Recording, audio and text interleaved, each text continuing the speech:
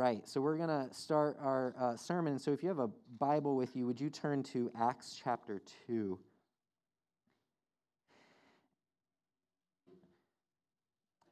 If you don't have a Bible, there should be a red one nearby you on the chairs. And if you are using the red Bibles, Acts chapter 2.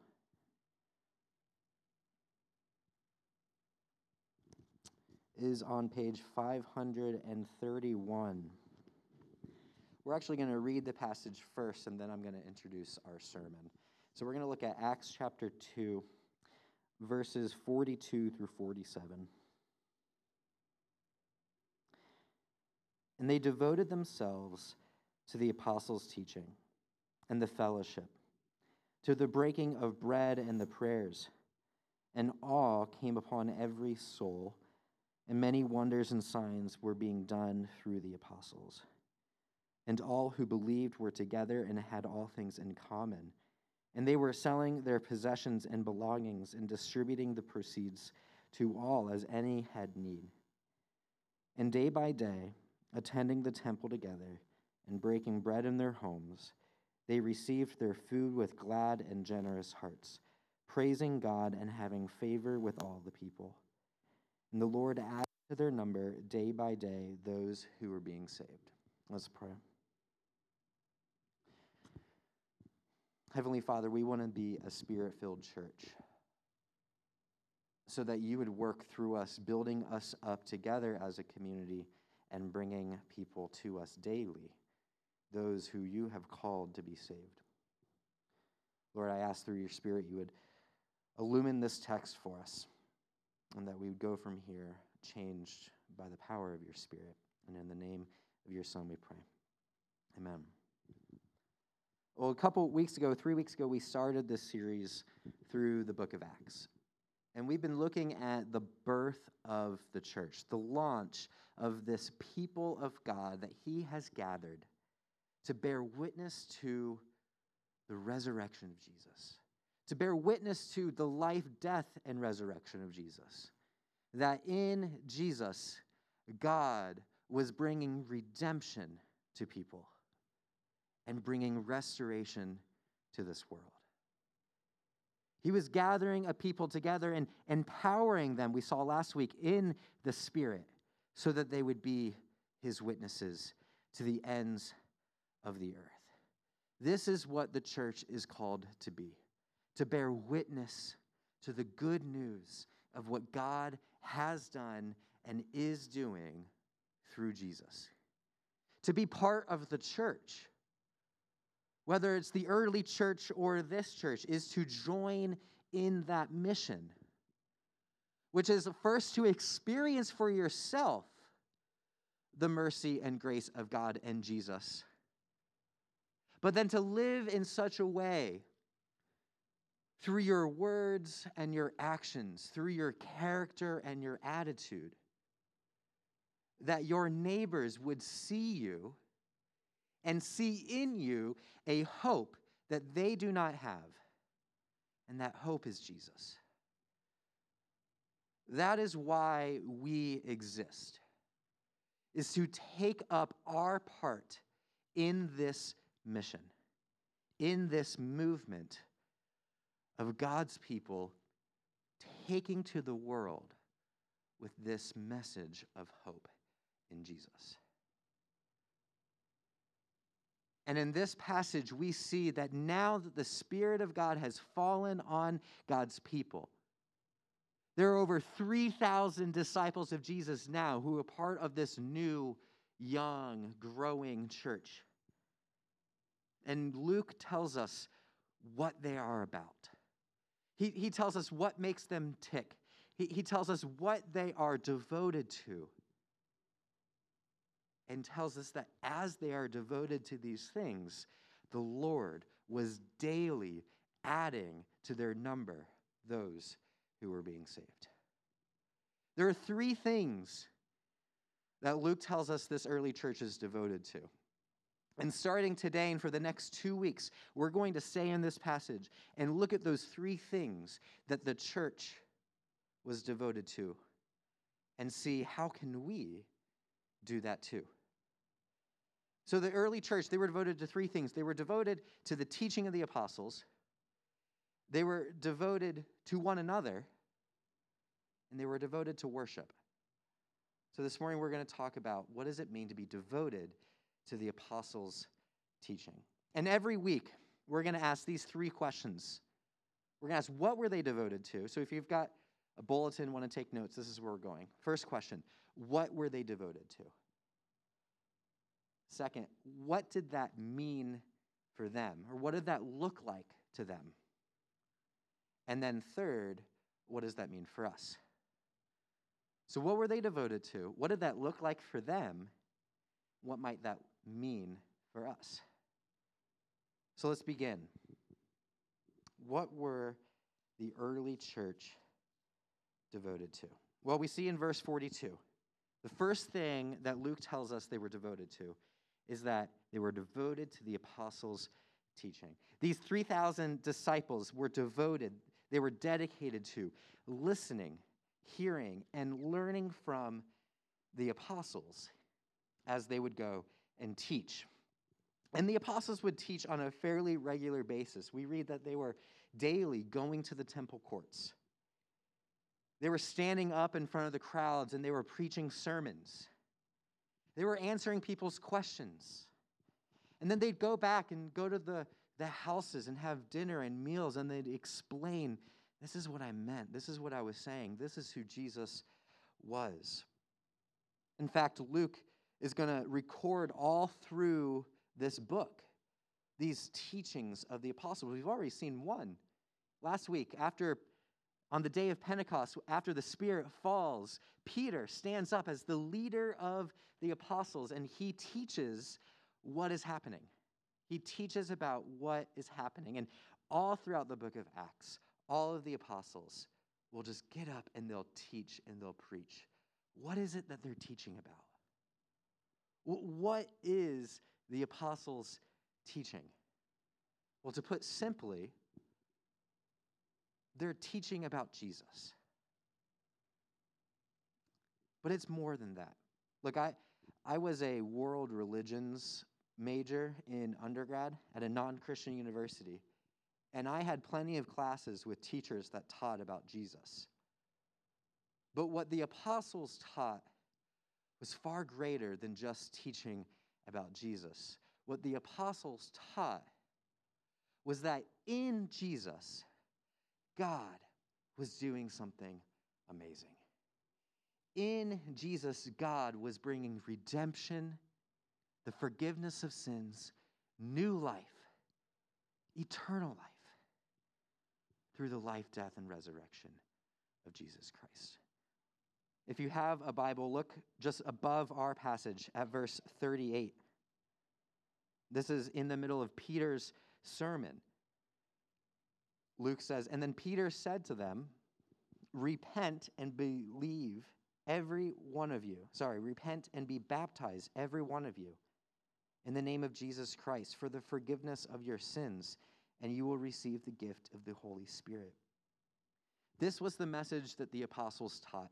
Jesus died for the forgiveness of your sins. Now believe in him and be baptized in him, and you will experience the forgiveness of your sins. The apostle Paul, who wrote most of our New Testament, wrote the letter to the Corinthian church, and he writes in there that when Paul went and visited the church in Corinth, when Paul stood up and taught at the church in Corinth, he says that I desired that you would know nothing else except for Jesus Christ and him crucified. But we know that Paul talked about other things. But behind all of those secondary and tertiary things, the primary thing that Paul wanted us to know from his teaching was Jesus Christ and him crucified. This is what the apostles taught about. And they wrote the New Testament. And so when we open up the Bible, what we should get primarily, first, is that the Bible is about Jesus Christ and him crucified. That is why we have the Bible. I don't know if you grew up in church or not.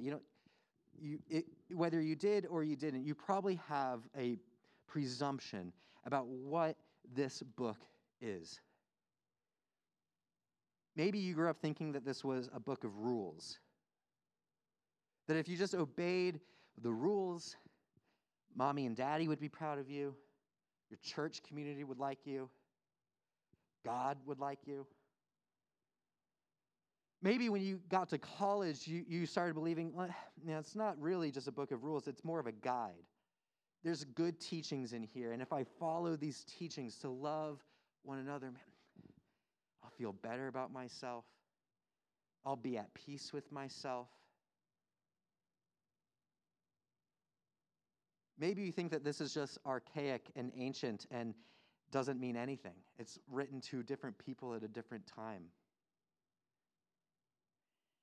The authors of the Bible tell us why they wrote what they wrote.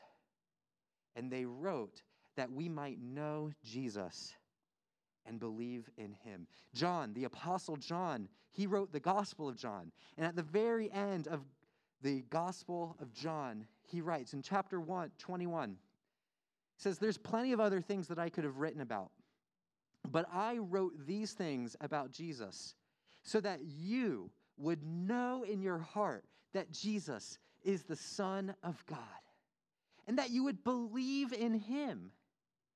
And in believing in him, you had have eternal life. The apostles taught about Jesus. And so when we come to the Bible, that should be what we see. The Bible wants us to believe in Jesus. So that's what they were devoted to. And the second question is, what did that look like for them? We'll look at verse 43. Luke says that awe came upon every soul.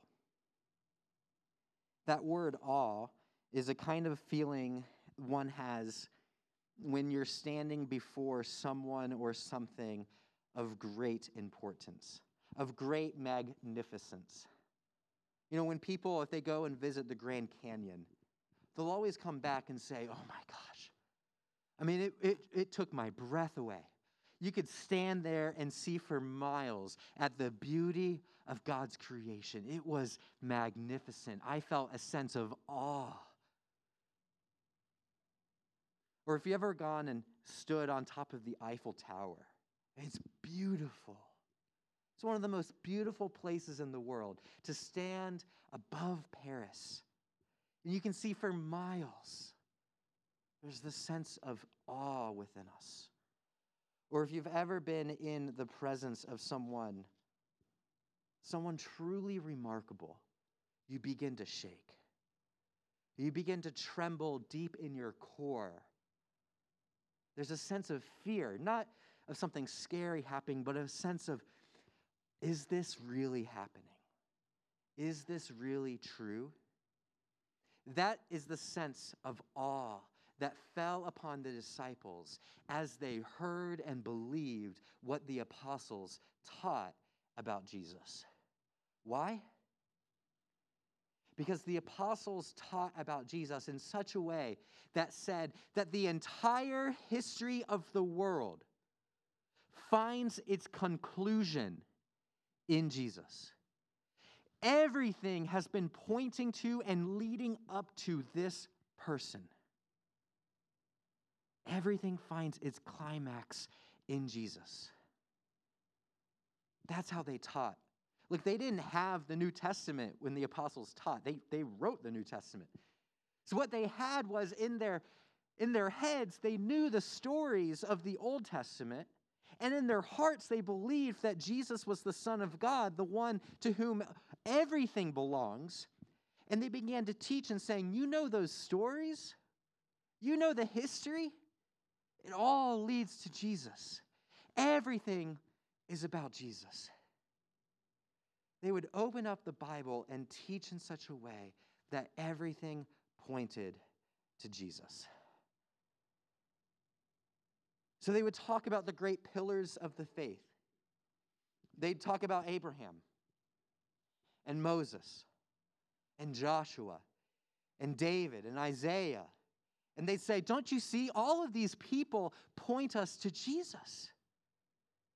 Abraham was singled out and said, through you, you will bless the world. And that points to Jesus, because in his death, he brought forgiveness of sins, not just to the Jewish people, but to the Gentiles. Every nation will be blessed because of Jesus. Abraham points us to Jesus.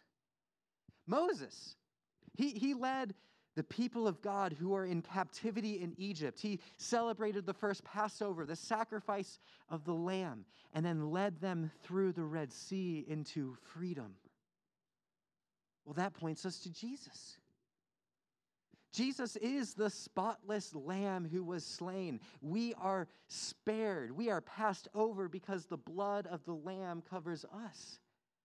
And we're brought free out of slavery to sin into new life. Moses is about Jesus. Joshua led the people into the promised land. Jesus makes a way for us to find true rest in our heavenly home.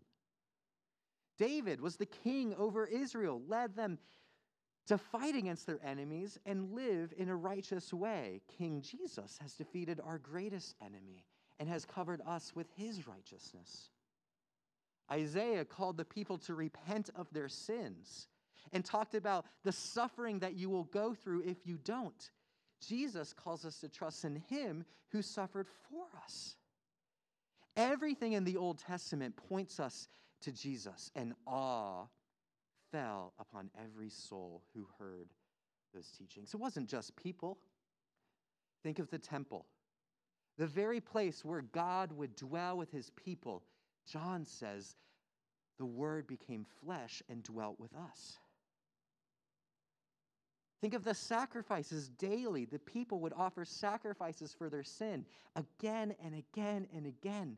But with Jesus, your sins are forgiven through the one perfect, spotless sacrifice.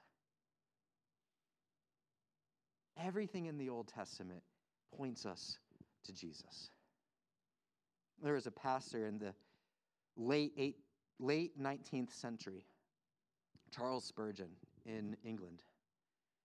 And he would talk about the need to always see Jesus in every page of the Bible. And he'd say this. He'd say, wherever you go throughout England, you go to any city, go to any village, go to any town, you're going to see streets and shops and people. Every little town has their own life. But in every town, there is a street. Maybe it's called High Street, maybe Main Street. There is always a road in every town that leads back to London. That's how the whole country was set up. There's always a road that leads back to London. When we open up the pages of the Bible, there is always a road that leads us to Jesus. The disciples, they knew something new had come in Jesus, but they did not throw away the old stories that they knew.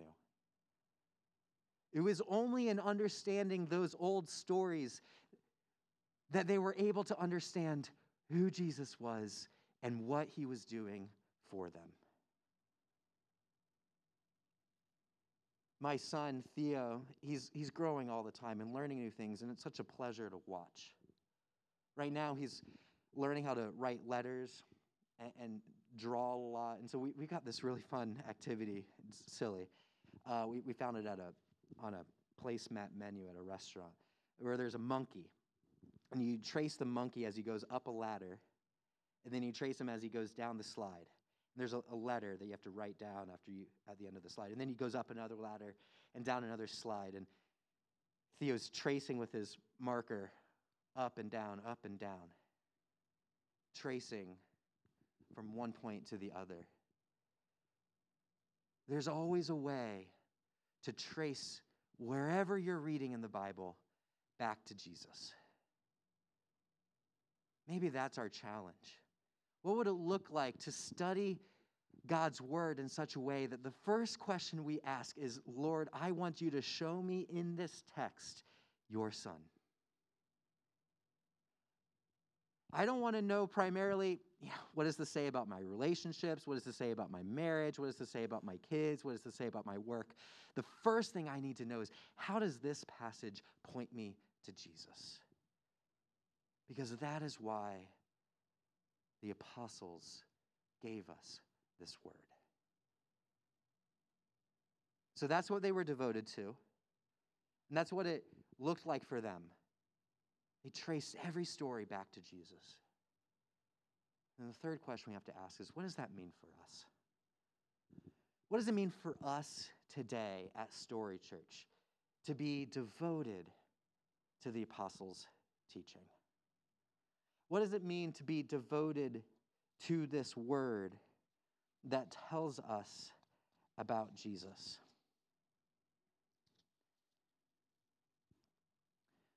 To sit under the apostles' teaching means to meditate on the word of God. It means to memorize it, to let it fill your heart and your mind, to let it spring forth whenever you need it, to open up the Bible and ask the Lord to reveal himself to you through his word. It means to trust that God filled the apostles' hearts with his word, and that as they were writing it, they were writing the very words that we need to know for life everlasting. It means to submit ourselves to its teaching. There are plenty of times where I'm reading and I'll hear something from God in the text, and my immediate thought is, that's hard. I don't know if I can do that. That's not what I want to do. But to be devoted to the apostles' teaching is to say, I don't like that, but this is the word of God. Father, grant me your spirit that I would submit to it, that I would grow in this way, that I would be humble enough to say, I don't know if I can do it.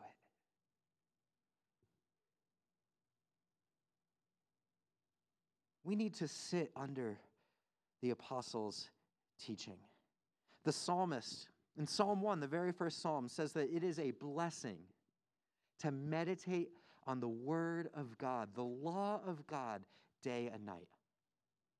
The first thing when you get up out of the morning, the last thing you think about as you're falling asleep, it is a blessing to think about, to meditate on the word of God. Like, I know that's hard. It's hard for me. When I wake up, that's not what I want to think about. That's not what immediately pops up in my head. I'm already thinking about the day. I'm thinking about work I got to do, conversations I have to have. I'm thinking about fears and pressure and stress. And how would your life look different if before that you said, God loves me. He's got this. Whatever I'm facing today, he's in control. The Lord loves me. And I think our lives would look so different if we meditated on the word of God morning and evening. Paul, he tells the Colossian church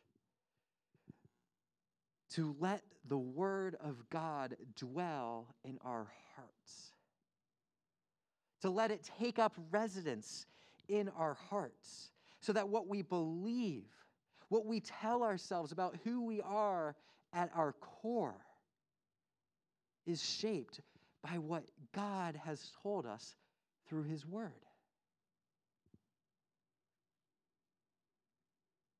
You have to figure out what that will look like in your own life. Maybe Maybe that's 15 minutes in the morning. Maybe it's longer than that. Maybe it's shorter than that. Maybe it's setting aside time before your kids wake up. Maybe that means you have to wake up earlier than you'd like. Maybe it's sitting in your car on your way to work. You've left 10 minutes early and you're just sitting there with your Bible open. Maybe it's once a week taking your lunch break to go off by yourself, open up God's word and say, God, man, can you speak to this issue that I'm facing today at work? Maybe you've got the ability once a month to just turn off your phones, turn off the TV, go grab some coffee, sit for hours reading God's word. Maybe you've got a plan, or maybe you don't have a plan. Find out what works for you, but learn to meditate on God's word.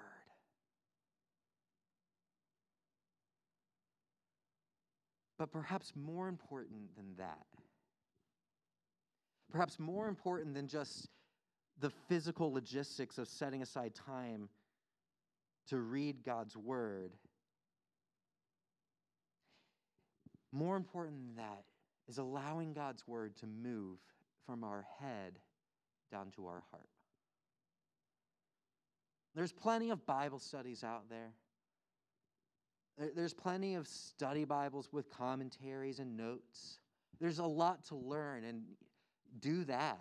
Seriously, I love learning about God's word, but more important than that is letting the word of God go from your head down to your heart. And here's what that looks like.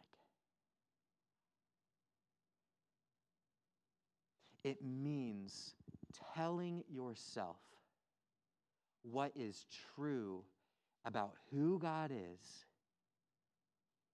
who we are before him, and what Jesus has done to reconcile us back to God. Every day we are bombarded by messages. They come on our phones, we hear them on the radio, we see them on billboards, we hear them from friends and family. And the message says, you're not good enough yet. You haven't really measured up to what I want you to do. Look, unless you buy this product, you're not accepted. I mean, the advertising and marketing industry is designed to convince you that you are not worthy unless you buy our product. That is what our heart is hearing all day long. Maybe it's a parent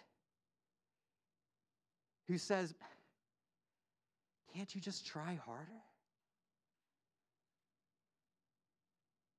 Or maybe it's a boss that's disappointed because you'll never measure up to his standards that are way above. Maybe it's a spouse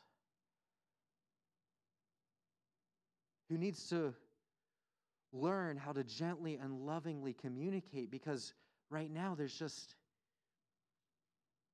unmet expectations. We hear all the time that we're not worthy. But the apostles taught us that because of Jesus Christ, he lived the perfect life. He met every expectation. He had his Father's approval because he always did what was good and right according to God's word. And the apostles taught us that if you believe in him, that becomes yours. If you trust in Jesus, you are forgiven. You are made worthy. You are accepted. Not on the basis of your performance, but on the merit of Jesus' life in your place. You don't have to do anything to work for that. You can't buy it. You can't be good enough for it. You can't work for it. You have to receive that by grace. And when we as a community at Story Church begin to move that knowledge from our head to our heart, as we tell ourselves that truth, as we tell one another that truth, we will become a community of grace that is so attractive to our neighbors. What our neighbors need to hear is that they can have no condemnation through Jesus. Our neighbors need to hear that they are always loved and accepted because of Jesus and in Jesus. So no matter what they've done, where they're from, if they come to Jesus, they have everything that they could ever need. So what does this mean for us? Well, first, we need to tell ourselves that. But we need to tell one another in this church that too. Whether it's a text or a phone call or a coffee, let us learn to remind one another, you are loved because of Jesus. You are forgiven because of Jesus. You are held in his hands. Nothing will ever separate you from the Father's love.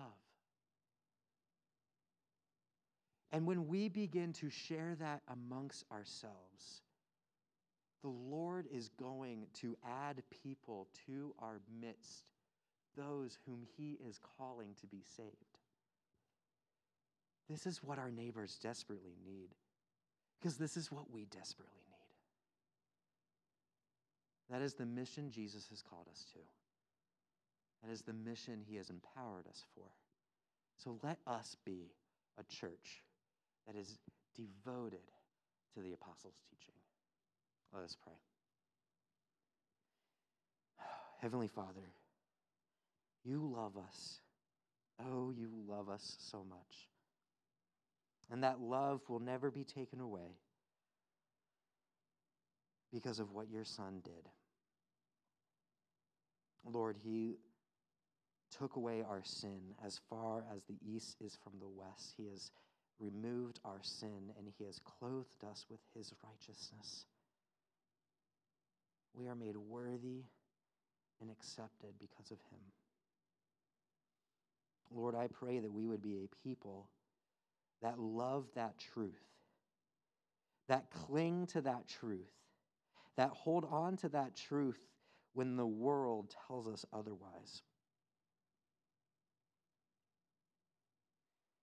Father, may you create amongst us a community of grace, devoted to your word, because it is in your word that we know Jesus. In his name we pray. Amen.